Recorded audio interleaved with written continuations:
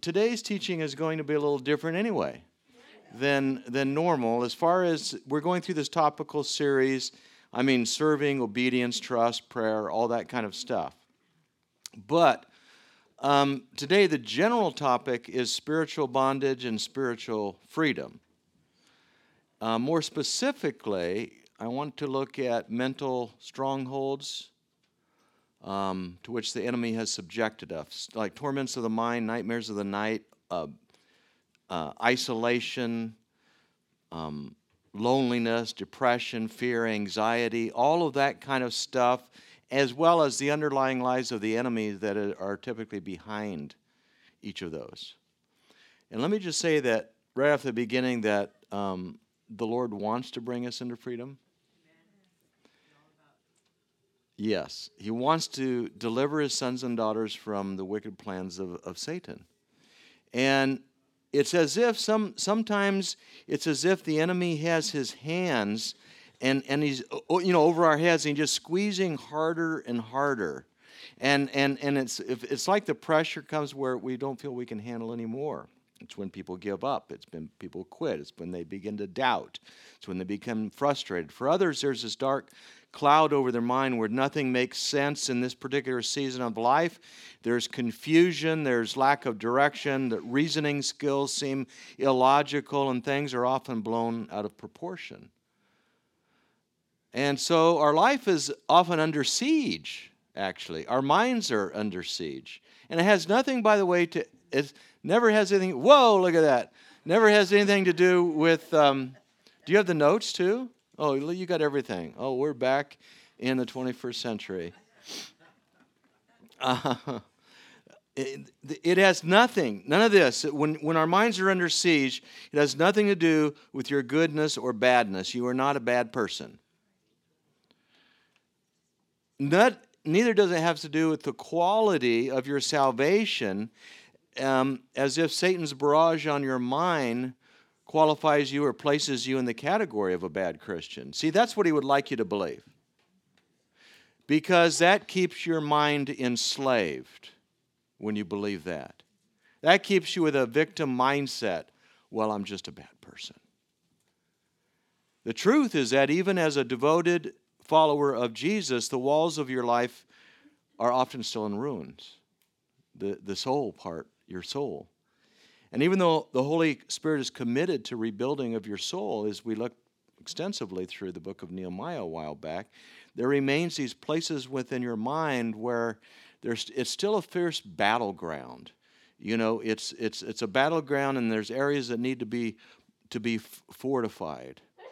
And I was thinking during worship of this section, I'm actually writing my third novel of this series, and I finished Broken Lies, and Broken Fortune is the next one that's been complete for a long time. I just haven't had it edited and go through all that process because I never knew I was going to write a second book, and I certainly didn't know I would write a third. But Revelation just keeps coming to me, and I was writing the other day, it's a couple weeks ago now, but just this stuff comes, and I know it's from the Lord because I don't think like this, but it was talking about lies being parasitical intruders, and so if you think of a parasite, it's a foreign substance, not supposed to be there, just like lies. It's not resident to it's not how God created us. Enemy infuses these lies, and he intrudes in our minds, and they're like parasites. And so certain times we can have victory over the lies that we believe. Once we identify them and we break the attachment and the agreement with them, we're able, through God's power and grace and some of our determination even to break and living a different lifestyle, break the power of them, but they're still. Have you ever had a parasite where you take antibiotics? I have before, and some are very tough to kill. I had one that never, it seemed like, went away. Just kept coming back, and they will do that. And so the Lord began to show me that about lies and how, we think we're having victory. Oh, finally because lies, once you agree, empower them, agree, become attached to them, they form your identity. It's very difficult to have those broken, much less even initially recognized.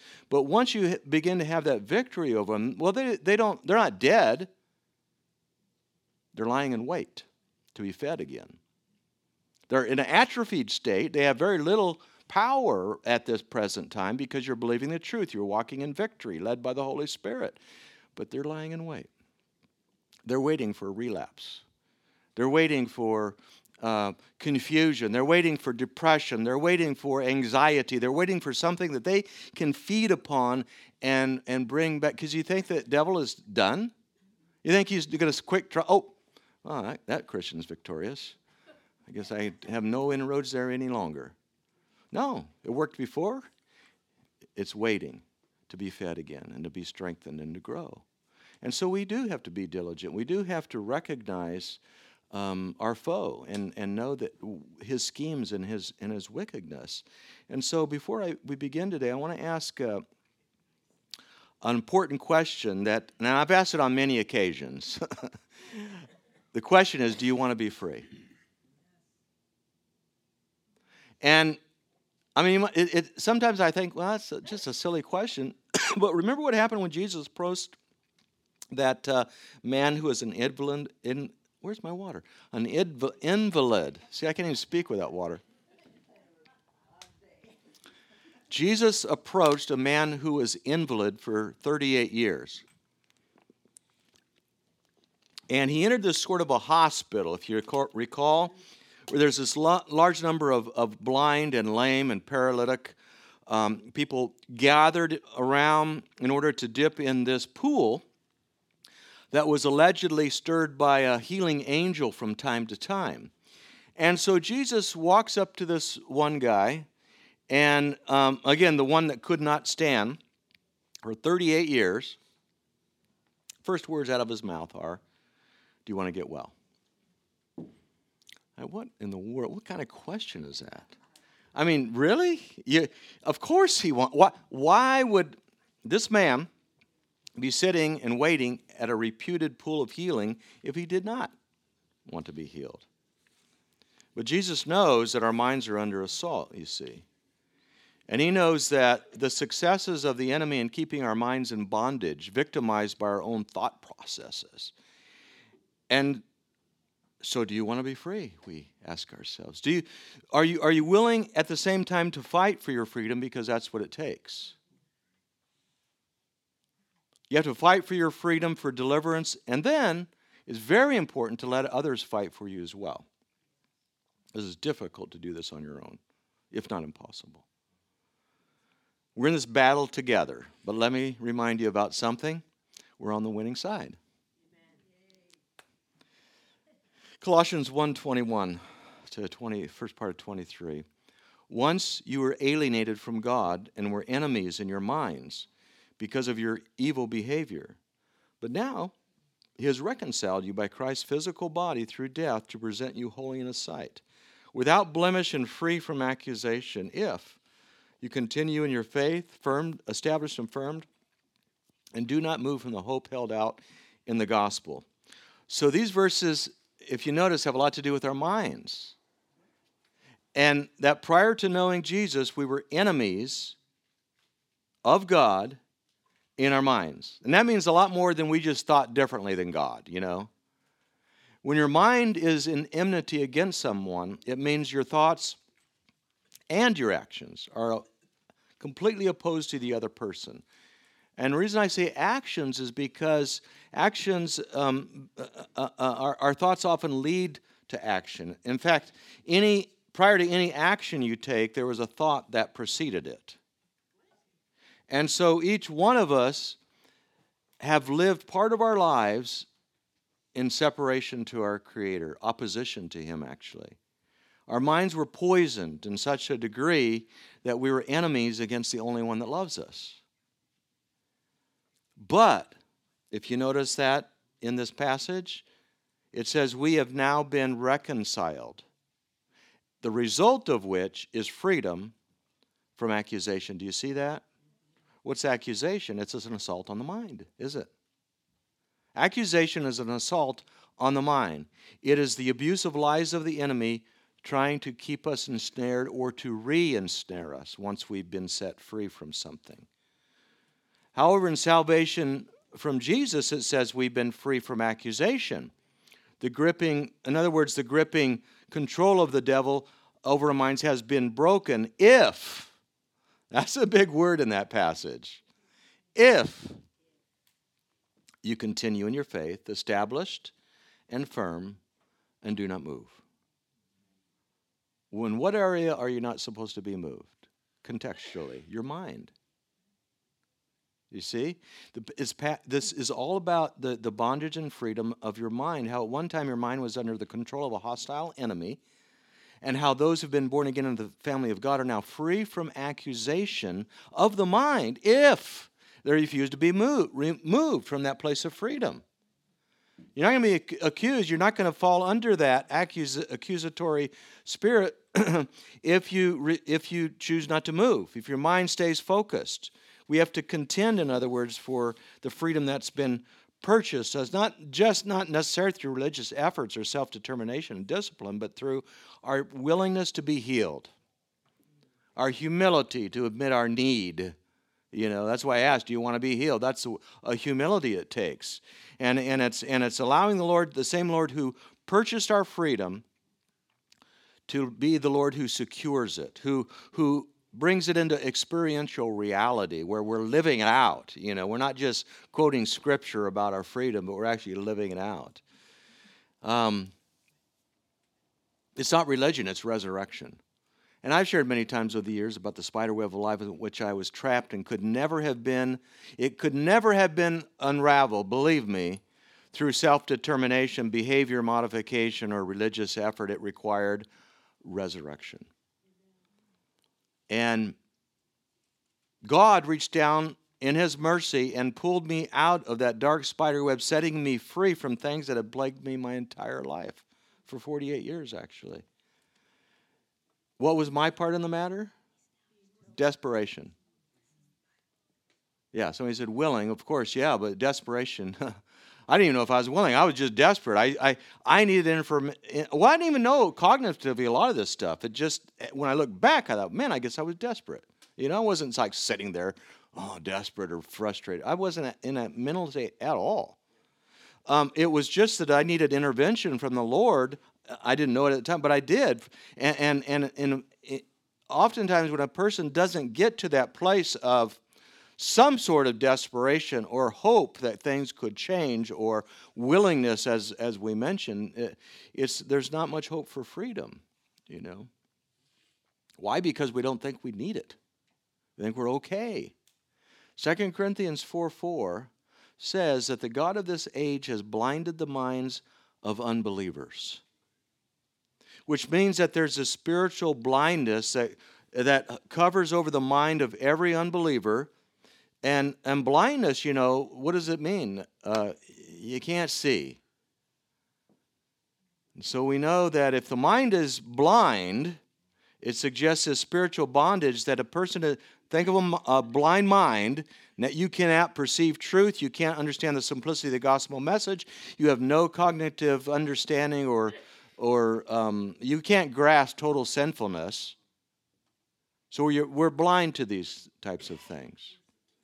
And even though Jesus came into our lives, even though He brought light to our minds, even though He paid the price for the healing of our mind, there still exists periodic blindness, temporal insanity, if you will. Times when things are more confusing than other, times when seasons when things are desperate and despairing. Am I just talking to myself here? Oh, okay. Just checking. Why do you think that there are suicidal tendencies in some believers? Why do you think some Christians suffer from chronic depression? Seasons of serious despair or hopelessness. It's because there's an area of their soul that is still a battleground. It's a battle for their mind. And though the devil was defeated when Jesus came into their spirits, the devil is going to continue to battle for control of your mind and your emotions. Proverbs 5:22 says this: "The evil deeds of a wicked man ensnare him. The cords of his sin hold him fast." So what you're looking at is a snare. You're looking at a trap. You're looking at cords that wrap around the body. So prior to knowing Jesus, we were trapped by sin, by darkness, by the enemy. So I picture one of those large bear traps, those vicious-looking things that can ensnare and hold a bear like 800 pounds or so. And it's like you and I were caught in that kind of a trap through sin and separation from God. Jesus comes along. He opens that trap. He lets us free. And yet at the same time, we still have some deep wounds from being in that trap. And it's not that Jesus' work is incomplete. It's not that it's imperfect by any means. We are free. We have been set free. It's just that the snares of the enemy have left the scars and the wounds of bondage upon our souls, and some that are deeper than others. And by the way, if these things are not dealt with in one generation, they're often going to be passed down to the next. Mental illness, mental bondage, depression, despair, even suicidal tendencies. These are all things that can flow from one generation to the next. So what are we going to do about it? Yeah, the healing and deliverance needs to come now in this generation. Why don't we start a trend and break the power of some of these things in our lives? The Bible says that you and I are a slave to whatever has mastered us. Do you want to get well? Do you want to be free? Then we must break the mastery. You're a slave to whatever has mastered you. We must break the mastery of the devil over our minds. If your mind has been victimized by Satan, and if you're sitting in this chair breathing, it has, in some way or another, your mind has been victimized by the enemy, then you're a slave to that particular area of mental bondage that exists, and you're a slave to the blindness that leads to loneliness and depression and despair and confusion and isolation and, all those wonderful things. But guess what? Jesus has come to set you free. He said this, Luke 4:18. This is a very freeing, liberating passage. The Spirit of the Lord is on me because He's anointed me to proclaim good news to the poor. Are you poor? In spirit? Okay. I don't mean financially. You could be that too, but poor in spirit. He has sent to proclaim freedom for the prisoners, recovery of sight for the blind, to set the oppressed free, and to proclaim the year of the Lord's favor. So Jesus comes preaching, he says, to the poor. And what is good news to the poor? Is it just giving them food and money? Is that the answer? Is that totally what Jesus meant? Could be part of what he meant, but it's at least also giving them hope. Because it's easy to fall into this trap it's easy for the needy to fall into this trap where of despair and hopelessness. And so part of the ministry of Jesus is to bring deliverance from that, and bring a message of freedom, mental freedom, and all those kinds of things. And he addresses the prisoner, the blind, the oppressed. And so much of this has to do with the bondage of the mind I've been talking about, because the enemy wants to keep us mentally and emotionally captive. He wants to keep us in prison. He wants to continually keep us blinded, oppressed, whatever it takes. But Jesus is saying here that his very life and his ministry has been given to bring freedom in these very areas. In fact, it says the Holy Spirit anointed him for this work. To set free the person whose mind has been imprisoned, to bring healing to the mind that's been blinded and confused, and to release the mind that's been oppressed. So it's like, if you were to ask Jesus, do you really want my mind to be completely delivered and set free? Do you really want to release me from all the mental torments and questionings and doubts and dark season of the soul and confusion and despair and depression and loneliness? Do you really want me to have victory over my thought life and my emotional state? Well, here's the answer. Not only does he want to bring us hope and freedom,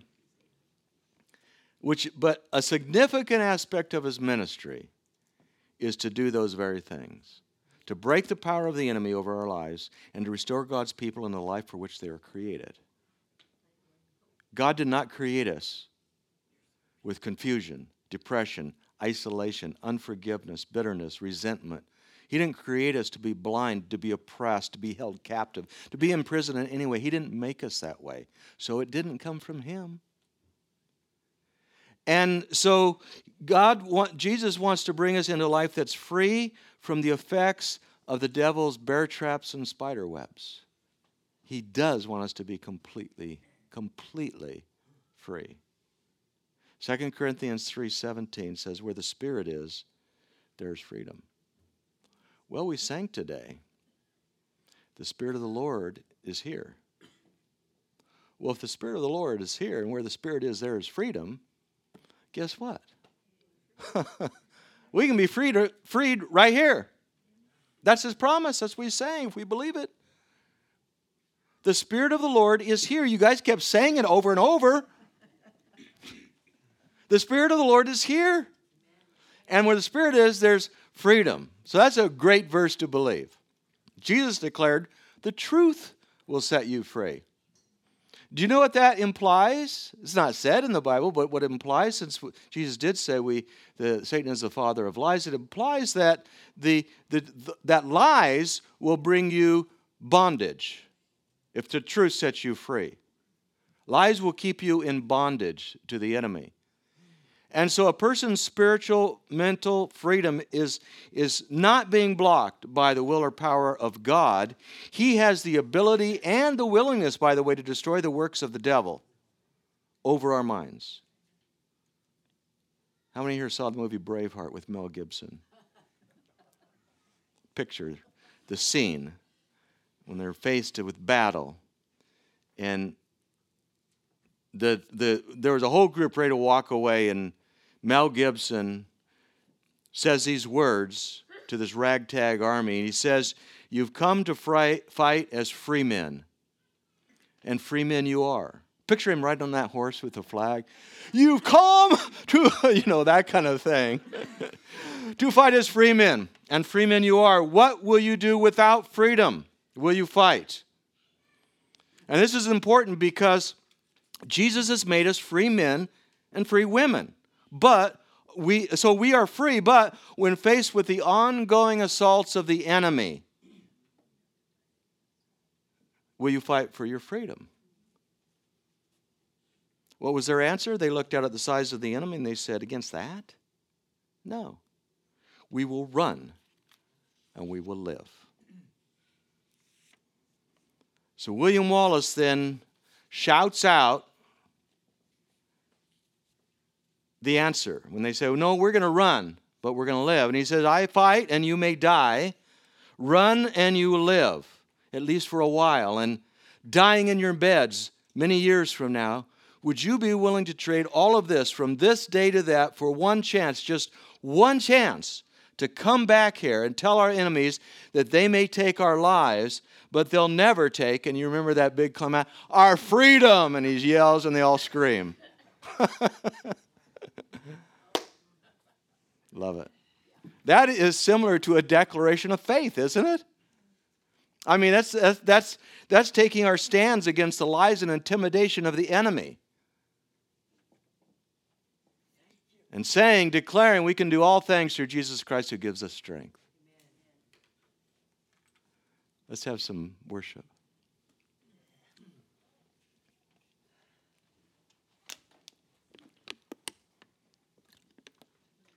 Let me ask you something. Is it worth your life to be set free? One of the reasons I ask that is because it requires death to find it. It requires death to find freedom, to find life. And the enemy, the accuser, the deceiver, the one who has tormented our mind, he wants you to think that you are in a hopeless situation. Wherever you're at this morning or in this season of your life or the last week or whatever it may be, he wants you to think you're in a hopeless situation, that you will never be free, that you can never change, or that things will never change. Have you ever felt that about anything? Things will never change for me. It's always going to be the same. I can never change. I can't change. All of that stuff's a lie. And so who are we going to listen to? Are we going to listen to the voice of Satan with our own experiences that confirm those lies often? Or are we going to listen to God despite our experiences. Satan loves to torment our minds. He continually lie to us that we're gonna in the hope that we will give up in our hopes for freedom and deliverance. And he's trying to get us to give in to him. With the lie that if we finally just give in, this is too difficult, it's too hard, it's too painful, it's like it never stops, because this is a lifetime of resistance, of battle, of overcoming, and it doesn't ever feel like it's in. He wants us to give up on the whole thing, and so maybe that you're going to live another day, like the ragtag. We're going to run so that we can live another day. He wants to get us there so we will stop resisting him, and maybe he will leave us alone then. That's what we'll do. We'll just stop resisting. I'm not going to go down this road. It's too difficult, too painful. I'm just going to not play, and maybe Satan will leave me alone. Maybe the enemy won't come after me. But we need to resist him. We need to fight. We need to allow ourselves to cry out for freedom. We need to cry out for deliverance. We need to cry out to be released from oppressive lies of the enemy. And we want to cry out for a resurrection of mental and emotional bondage. And it's time to fight for our freedom, and we want to fight and move forward and not run. We want to fight for others as well, which involves praying over people for faith. And this is what I would like to do today. I want to break the powers of strongholds over minds. I want to bring deliverance from the wounds of that vicious bear trap.